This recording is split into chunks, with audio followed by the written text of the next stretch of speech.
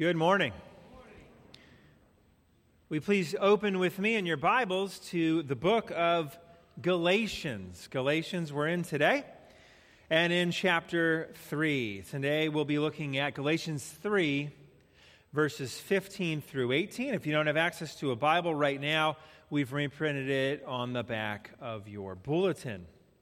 Well, we're going through all of Galatians 3 this summer season, and Paul so far has been comforting the Galatian believers and confronting false teachers. He's comforting and confronting.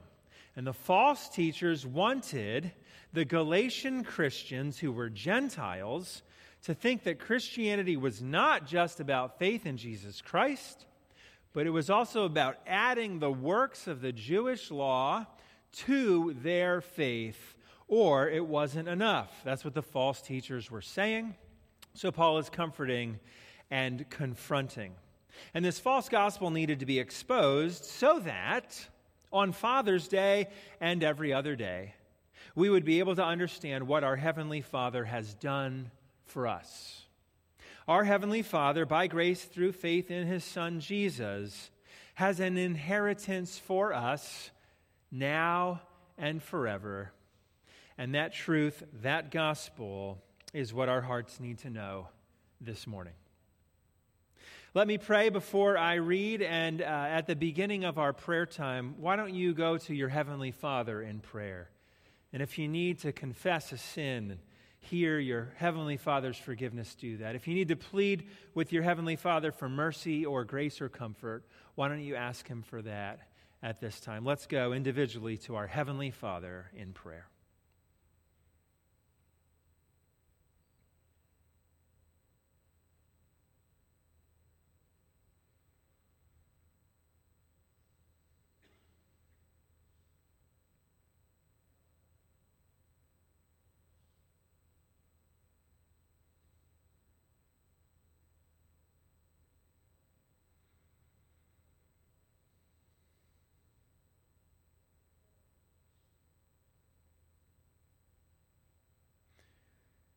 Dear Father, you delight in your children. You sing over us. You offer to graciously give us what we need today. We think of you on Father's Day and every day. But Lord, it's true that you are even more pleased to be in our presence than we are to be in your presence.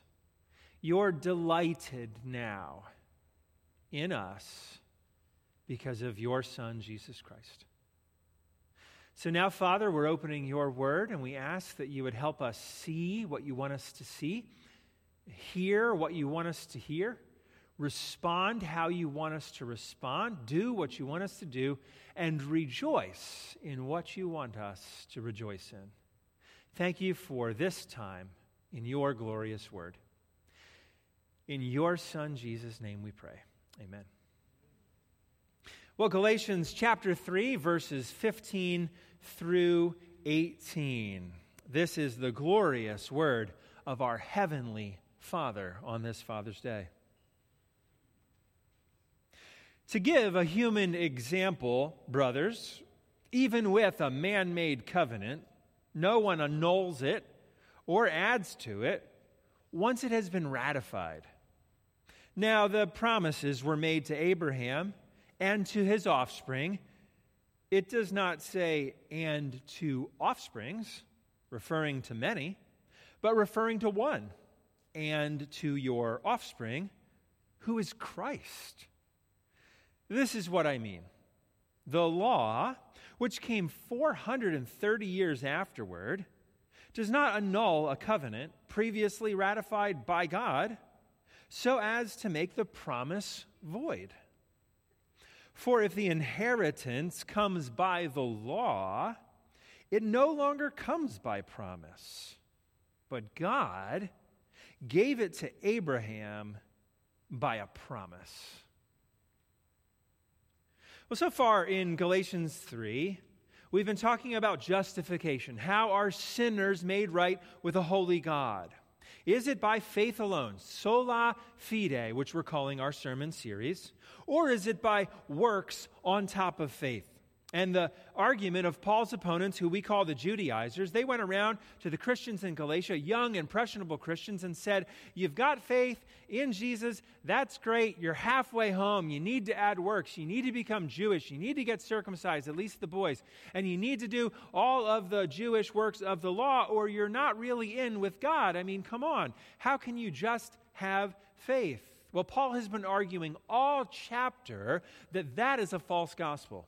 In verses 1 through 5, he says that the Galatians knew it was only by faith because of their own history. They came to know the Lord Jesus, trusted in him, and they had all the benefits of faith. They had the Holy Spirit, the fruit of the Spirit in their midst, miracles being done among them. They believed, and so they knew it was only by faith.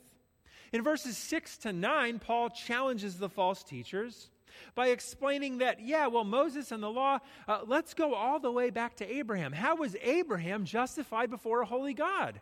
Was it by doing the law? No, it was by faith. Abraham trusted God. He placed his faith in God, and it was credited to him as righteousness. And then last week in verses 10 through 14, Paul says, if you're trying to get right with God by the law, you're only going to have the curse of the law, because we've all sinned and fallen short of the standard. So if you're trying to go on your track record, every one of you will be under a curse. And that means you're living under a curse and not living under a promise. So Jesus frees us from the curse of the law by hanging on the tree and taking the curse for all who have trusted in him. Well, now our verses today, Paul is essentially making a single argument. And this isn't a technical theological term, the way I'm about to phrase it. But Paul's main point in our verses today is this: God cannot change the rules in the middle of the game. That's what Paul is saying. God cannot change the rules in the middle of the game. How many of you hate when someone tries to change the rules in the middle of the game? Oh yeah, all the hands, or you blame the refs. That wasn't how you called it in the first half. Or all the kids are like, we lost today because of the refs, right? You can't change the rules in the middle of the game. Abraham, the father of God's people, the father of our faith, was justified by faith alone, and that's the rule of the game. It's not going to change. So that's going to be Paul's argument, but we want to examine Paul's argument. It's one of his most complex and confusing arguments because he gets into grammar. We'll see that in a minute. Let's start out by looking again at verse 15. To give a human example, brothers, even with a man-made covenant, no one annuls it or adds to it once it has been ratified. So Paul's talking about a legal arrangement. The covenant that God made all the long time ago in Genesis 12 with Abraham. And this arrangement is called a covenant. But there were multiple kinds of covenants, and so this is a special version of a covenant that can't be changed ever. Look at verse 15 again at the end of it. No one annuls it or adds to it once it has been ratified. And this is pretty strange to most of us. We're used to making informal relationship contracts. Hey, I'll pick you up at 7. Well, you got there at 7:15. Why didn't you keep your arrangement? We do handshake kind of deals. We sometimes have legal obligations or contracts, but we can break them. We can get out of them. We're used to changeable contracts in one sense. For instance, if I offer you a used bicycle and you say, you'll pay me $20 for it, but then you have second thoughts because you realize there's no way your legs are going to reach the pedals, then you can get out of that and there's not much I can do. You said you were going to give me $20. Yeah, but then I looked at the bike and I don't fit on it. All right, well, let's ramp up the seriousness of it a little bit. Let's say I offer you a used bicycle and you sign a piece of paper. I will pay Dave Matchett $20. And then you have second thoughts on that. Well, I might have some legal options because you signed a piece of paper. And you still might get out of it if your lawyer is good, especially if your lawyer's legs won't reach the pedals. Well, if I put your name, though, in my last will and testament, your name is in it, and you go to attend the reading of my will, After my untimely death, I don't know, saving my family from a bear attack. It's Father's Day. All dads want to be known as heroes. Whatever it was. If the lawyer reads the following, your name here will receive the bicycle upon his demise, then guess what? That bike is yours. Nobody can change that. The lawyer can't change that. I can't change that. I'm gone. And you've got a bike. That's what Paul is talking about. Paul uses the Greek word diatheke, and it's the word where we get the word covenant from. It's also sometimes used to mean testament, like last will and testament. In Greek law at the time, and this was different than Roman law, there was a type of inheritance law where you couldn't change the arrangement even if both parties were still alive. And there was a type of Jewish inheritance law at the time called a testament that you couldn't change even if both parties were still alive. So Paul is saying to the Galatian believers, think about the covenant that God made with Abraham. Think about it, think about it, think about it. It's the kind that cannot be changed no matter what, once it's been ratified. It's that permanent. Nobody is changing it, even though the covenant maker, God himself, is still alive. So this covenant with Abraham cannot change. Verse 15 again.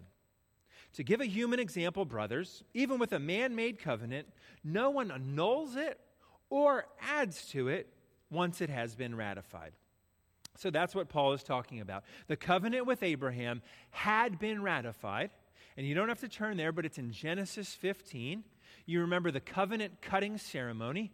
God's talking with Abraham, and Abraham essentially is going to sleep, and he had cut animals and put them in a path, and then God walks between the cut animals. In other words, if somebody breaks this covenant, God's going to end up dead like those animals. That's how serious he took it. He ratified the covenant with Abraham. It has been ratified. God was going to keep his promises. He's not going to change the rules in the middle of the game. Not only can the terms of the covenant not be changed, but something else cannot be changed. The parties of the covenant. What was going on in that covenant? Well, the parties, God and Abraham and his offspring, the terms of the arrangement can't be changed, but the people, the parties of the covenant also cannot be changed. And that's in verse 16. Look at verse 16. Now the promises were made to Abraham and to his offspring. It does not say, and to offsprings, referring to many, but referring to one, and to your offspring, who is Christ. All right, if you're going to understand Paul here, we need to talk a little bit about grammar. Raise your hand if you love grammar. Way more hands than I thought were going to go up. Some of you only like grammar jokes. You don't like grammar at all. What's the difference between a cat and a comma? One has clause at the end of pause, and the other is a pause at the end of a clause. No? Oh, it's Father's Day. I needed a dad joke. One more. Knock, knock. To? No, it's to whom. It's to whom. It's a grammar joke. Paul is making a very complicated grammar claim here. And honestly, I learned in seminary when I studied Greek and Hebrew that I did not know English grammar. I didn't know English grammar. Paul is making a complicated grammar argument here. Look at verse 16. Now the promises were made to, remember the parties can't change of this kind of a covenant. So who were the parties? Okay, verse 16. The promises were made to Abraham and to his offspring. It does not say and to offsprings, referring to many, but referring to one, and to your offspring, who is Christ. So Paul is trying to say, think about the covenant with Abraham, who were the parties involved, and he is saying that the original promise to Abraham and to Abraham's offspring, in some sense, was actually pointing to Jesus Christ, was actually promised to Jesus Christ. And that was the debate in Galatia. Remember so far in Galatians? Who is the offspring of Abraham? Who gets the promises to Abraham? Who gets the blessing of Abraham? Who is blessed along with Abraham, the man of faith? Who's in God's family? Paul is saying that in some sense, when God made that promise, it wasn't just to Abraham's immediate child, Isaac. there was more going on in the grammar of what God did when he made that covenant. In some sense, it was pointing eventually to Jesus. It wasn't actually permanently referring to Isaac, Abraham's son of promise. And it wasn't only referring to Israel, the Jewish people biologically related to Abraham, but it was primarily referring to Jesus. Look at the middle of verse 16 again. It does not say, and to offsprings, referring to many, but referring to one, and to your offspring, who is Christ. So when we think about the covenant to Abraham, Jesus was always involved in that arrangement. It was always pointing ahead. Abraham was not the final person. Isaac was not the final person. The Jewish people were not the final people.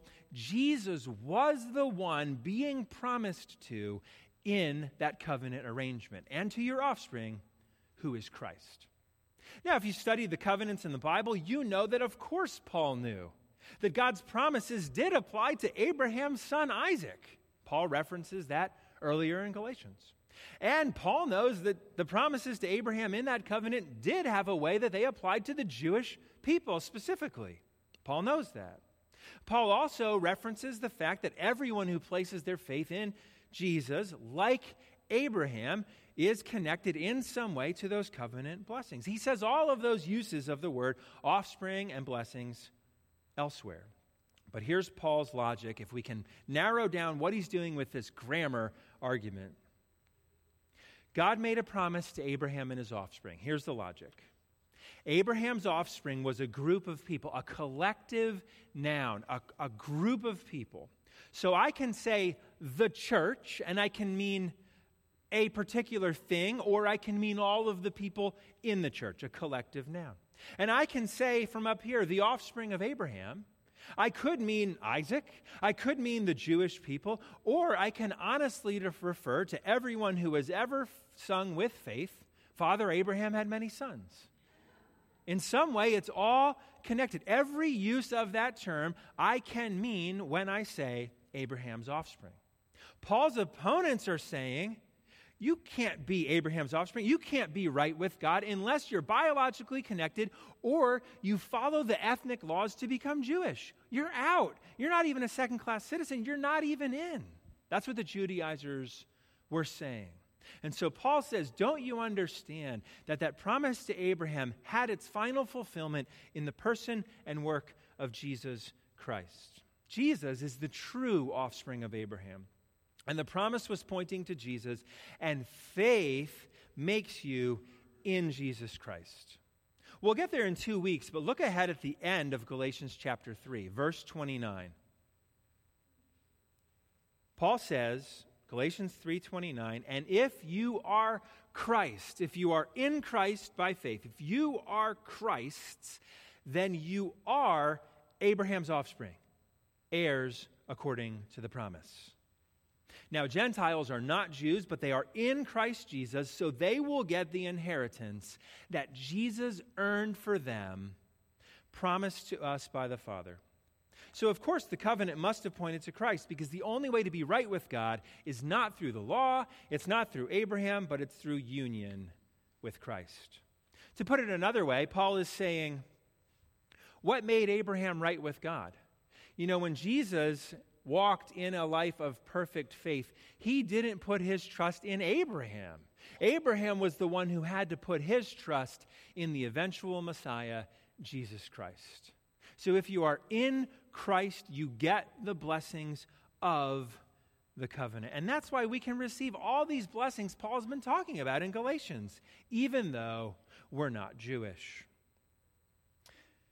So the covenant promise of God to Abraham was actually made, Paul says, and to your offspring, who is Christ. And that's why we can get what he earned in the covenant. You know what we get? A good way to summarize what we get. What is the inheritance God has for everyone who calls on the name of Jesus? It's grace. It's amazing grace. Amen? I said this before and someone said it was really helpful. I didn't come up with this. But if you take GRACE as an acronym, it's such a beautiful phrase. God's riches at Christ's expense. G-R-A-C-E, grace. What is Paul talking about? The reason why faith in Jesus gets you the blessings of God, the inheritance God promised to the eventual perfect heir, Jesus Christ, it's because of grace. It's a gift you didn't deserve. It's God's riches at Christ's expense, his incredible, costly expense. And as we go out, we say as a church, our goal is to make as many people as possible fully devoted disciples of Jesus Christ. This really is the thing that makes Christianity different. The message, whether we're talking about Abraham, whether we're talking about Jesus, whether in the Old Testament or the New Testament, the biggest difference when you tell your friends is grace. It's grace. That's the difference. So this week, if you're talking to family and they want to know, tell me really what you believe. What is Christianity all about? Or you're talking to a coworker or a boss or a neighbor or a stranger or an enemy. What does it mean? Grace is the main difference between Christianity and every other religion. In Christianity, Paul says we live by a promise. We put our trust in Jesus. Well, the Judaizers back then said it can't just be faith. It can't just be promise. You got to add works. You got to do the good stuff to be right with God. And that is the difference between Christianity and every other religion. We live by grace and promise, not law and works. C.S. Lewis, in his book, Mere Christianity, says this. Listen to the difference it can make in your life when you understand grace. The Christian is in a different position from other people who are trying to be good. They hope, by being good, to please God if there is one, or if they think there isn't one, at least they hope to deserve approval from good men. But the Christian thinks any good he does comes from the Christ life inside of him. He doesn't think God will love us because we're good, but that God will make us good because he loves us. And I love this picture. Just as the roof of a greenhouse does not attract the sun because it's bright, but it becomes bright because the sun is shining on it. That is such a difference. We live by grace and the promise of God. We don't live every day, oh, I hope I was good enough. I trust that I'm good enough. I'm going to be good enough. I'll try harder tomorrow. Oh no. Am I good? Am I good? Am I good? That's slavery. That's not freedom. In fact, when you live like that, you'll be really bad at obeying the law of God because you'll only be doing it out of miserable shame, or you'll be doing it with pride in your heart that you've done it enough lately. That's slavery. Well, in case there's any confusion with what Paul's saying so far, look at verse 17 now. We're living by promise, not by law primarily. Verse 17. This is what I mean. Thank you, Paul, because we have questions. The law, which came 430 years afterward, does not annul a covenant previously ratified by God, so as to make the promise void. For if the inheritance comes by the law, it no longer comes by promise. But God gave it to Abraham by a promise. Are we right with God by faith in the promise or by works of the law? Paul says, don't you understand history? The law came 430 years after Abraham in the life of Moses. And so our only hope to be right with God has to be in the promise made to Abraham. In the unbreakable, unshakable covenant promise God made all the way back at the beginning. So our only hope can be in Christ. And this makes a huge difference. If you're living by promise or if you're living by law and works, it changes everything. It'll change your tomorrow. It'll change your Wednesday. It'll change your Saturday. It'll change everything. It'll change your victories. It'll change your failures. It'll change how you love others. It'll change whether or not you have the endurance to keep loving others who are hard to love. It will. Because grace changes everything. Our hope is based on a promise, not the law. So Paul is saying, don't you understand our relationship with God as grace and faith, not law? Let's talk about promises for a minute. How do you live by promises? Think about it for a minute. What's Paul saying? Well, if I promise to make you a sandwich, how many of you are excited? Are you excited? What can you do to make sure that happens? You can either trust me that I'm going to make you a sandwich, or you can doubt me that I'm going to make you a sandwich. What else can you do? You can trust in me or not. If you make the sandwich for yourself, then I didn't keep my promise, and you had to work for it. It wouldn't be me keeping my promise. And so we've got to figure out, what does it mean to live our lives in light of the promise instead of the law? So 2 applications for us this morning. Here's 2 applications I have for us this morning. Number 1, we live life based on God's promises. We live life based on God's promises, not the law. So let me ask you a question. Are you going to spiritually survive this week? Are you going to make it no matter what comes? Some of you think you know what's going to happen this week, and you have no idea how hard or challenging this week's going to be. Are you going to spiritually survive this week? The promise says, by grace through faith in Jesus Christ, God will, no matter how hard it gets, graciously give you what you need. The promise says yes. Living by the promise says, yes, God will get you through this week. Living by the law, adding the law on top of faith, says, well, maybe not. What if I fail? What if I'm given a test and I stumble? What if I'm given a test and I doubt? The promise says, yes, you will spiritually make it through this week. Living by the promise hopes that you will make it through this week. But living by the law says, I'm probably not going to make it through this week. I'm going to fail. I'm going to slip. I'm going to doubt. I'm going to stumble. Will you overcome sins this week? What does the promise say? Let's say you've been struggling with a sin for months. Are you going to have any chance to overcome that sin this week? Well, Jesus gives us victory over sin, and he promises to give us victory over sin. This week, the fruit of the Spirit growing in you. Peace if you need peace. Hope if you need hope. Victory over whatever it is, lust, envy, pride, if you need it. The promise says, yes, it's been purchased for you. And living by the promise means trusting that God has a way to give you victory this week. But living by the law means you will absolutely fail this week. You're absolutely going to fail this week.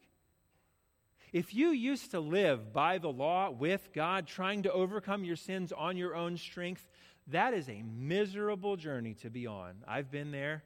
Many of you have been there. You're like, I need another accountability partner because my accountability partner doesn't call me regularly enough.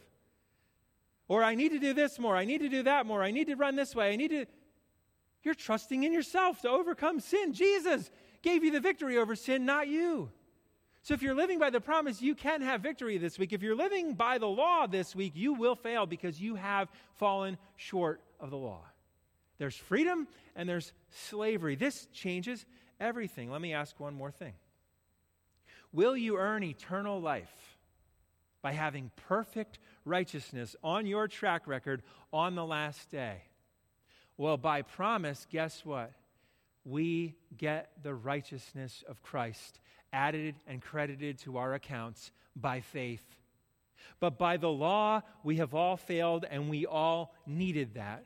So if you want eternal life, it is by being saved by grace through faith in Christ. You have eternal life now, abundant life now, and eternal life in the age to come. If you're doing it by law, then no chance will you live a perfect life and earn salvation of your own good works. Freedom, slavery, faith in the promises, trust in the law.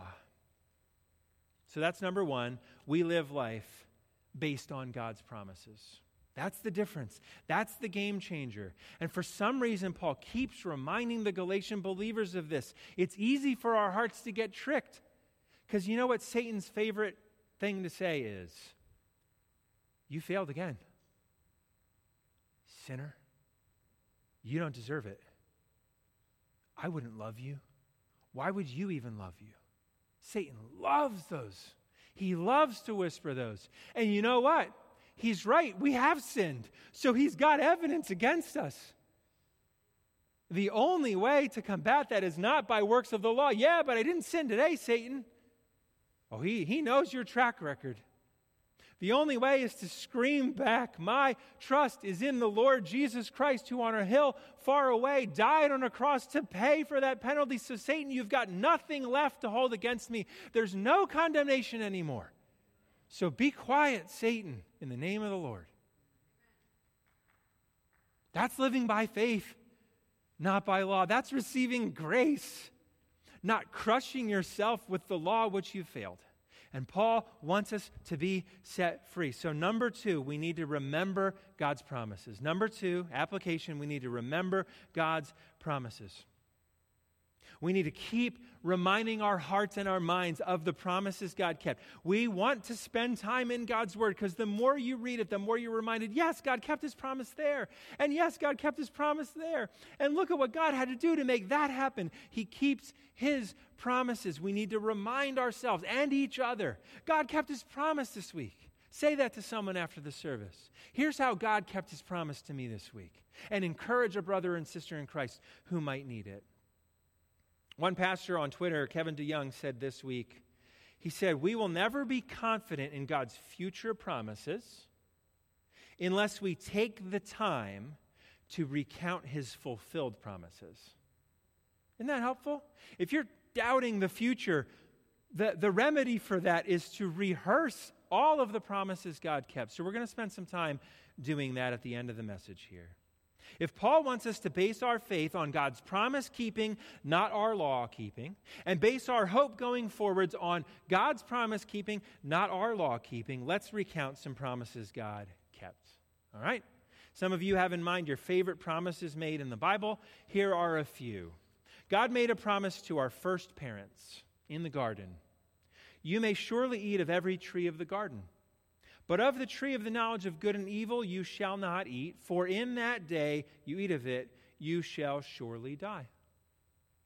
And our first parents ate of that tree, and now death is part of our story. God kept His promise. Death entered the world, but then He reminded them of another promise. Immediately after that, in His judgment on the serpent, He says this, I will put enmity between you and the woman, and between your offspring and her offspring. He shall bruise your head, and you shall bruise his heel. Well, one day the offspring of the woman, Jesus Christ, did crush the head of the serpent's offspring. He defeated sin and Satan and death. God kept that promise. God keeps His promises.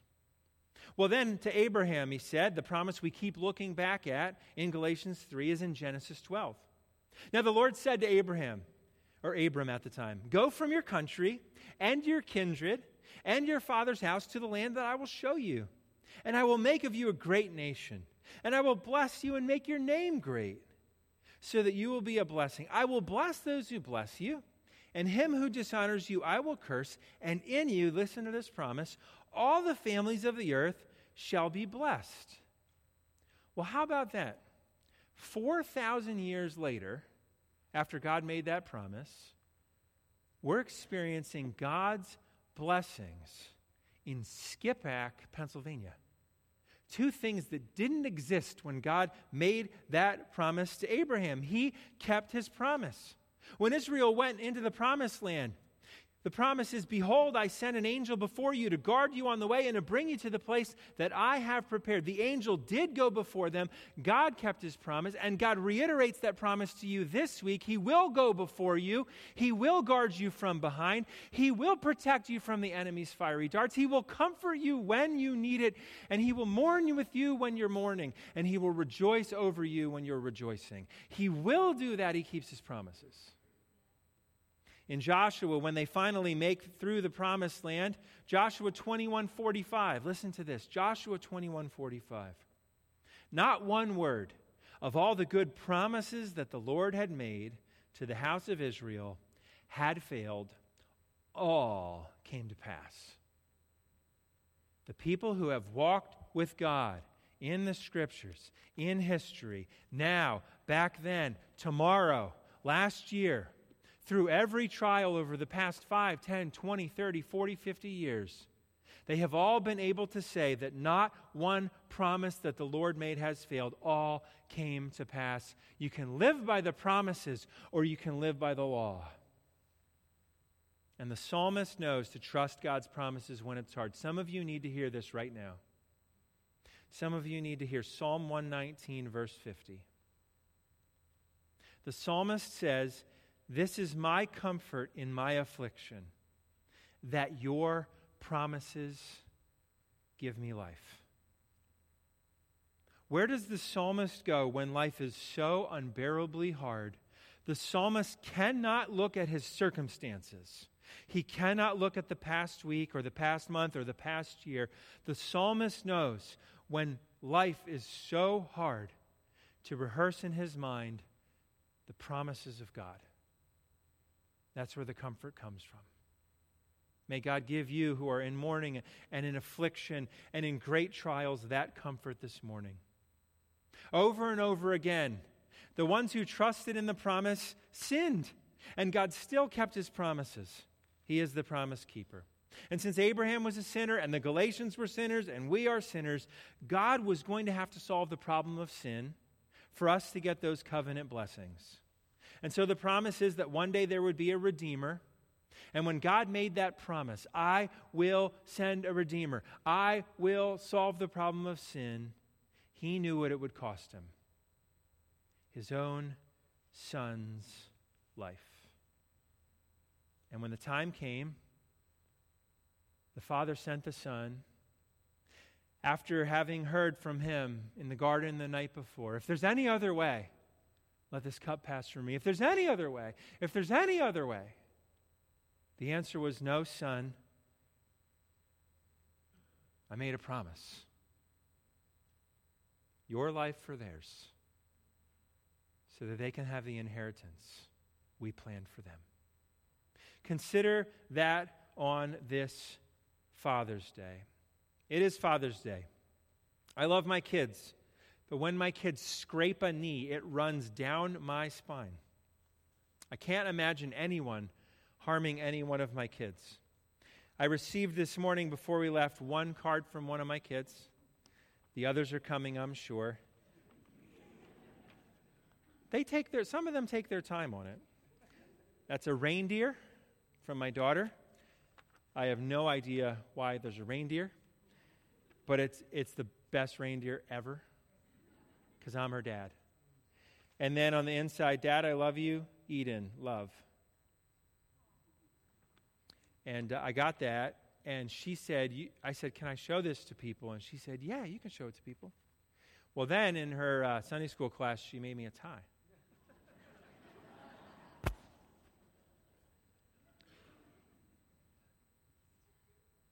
When I think about my kids, I love them. I don't want anything to harm them. I cherish every small act of love from them to me. And I can't imagine having to make a promise that would require the life of one of my sons for someone who had rebelled against me. So this week, as you go through trials, as you go through struggles, as you face failures, as you don't know what to do other than cry out, Lord, comfort, Lord, help, Lord, give me victory. Rehearse the promises of God and what he thinks of you. And consider this verse. If you want one verse for the week to rehearse in your heart and mind to get through whatever trial you're going through, it is Romans 8:32. Romans 8:32. Say this when you don't know what else to say. He who did not spare his own son, but gave him up for us all, how will he not also, along with him, graciously give us all things? Are you going to make it through this week? Not by the law, but by the promise. He did not spare his own son, so he will give you what you need to get through today. He will give you what you need to get through tomorrow. He will graciously give you that, and he will not give you part of the things you need. He will graciously give you all things. That's how you live by the promise. So if you struggle this week, say Romans 8:32. If you fail this week, say Romans 8:32. If you doubt this week, say Romans 8:32. If you despair this week, go over Romans 8:32. He is going to keep his promise for you because he didn't even spare his own son, and he gives to all by grace through faith, all by a promise, everything you need. Verse 18 from Galatians 3. For if the inheritance, what Jesus purchased and earned for you, if it comes by the law, then it's no longer coming by the promise, but God gave it to Abraham by a promise. And that means this week, we live this week by promises, and we live our whole life by promises. My final thought is this. As we come to the end of our lives, our final breath, Christians will not say on the last day, I did it. I made it. I earned it. I crossed the finish line of my own strength. I did it by keeping the law. I earned it. We won't say that. The Christian will say, with nothing but joy in our hearts, Jesus led me all the way. That's what we'll say, because God is going to keep his promise. Let me pray, and then we'll sing about that. Heavenly Father, it is Father's Day. And you know what we needed to hear, and you know now what our hearts need for the rest of this day and week. Lord, we know you're a good, good Father. So comfort your people, guide us, grow the fruit of the Spirit in us, and help us remember that you did not spare your own Son so that we could be sons and daughters of you. May the praise of your Son Jesus be on our lips today and this week. And may you help us figure out how to honor our earthly mothers and fathers, and particularly our fathers today. And Lord, when it gets hard, may we remember that you not only keep all of your promises, but when you think about us and what we're going through, you sing over us. You're our Heavenly Father, but by grace through faith in Jesus, we're your beloved children. Happy Father's Day, Father. In Christ's name we pray.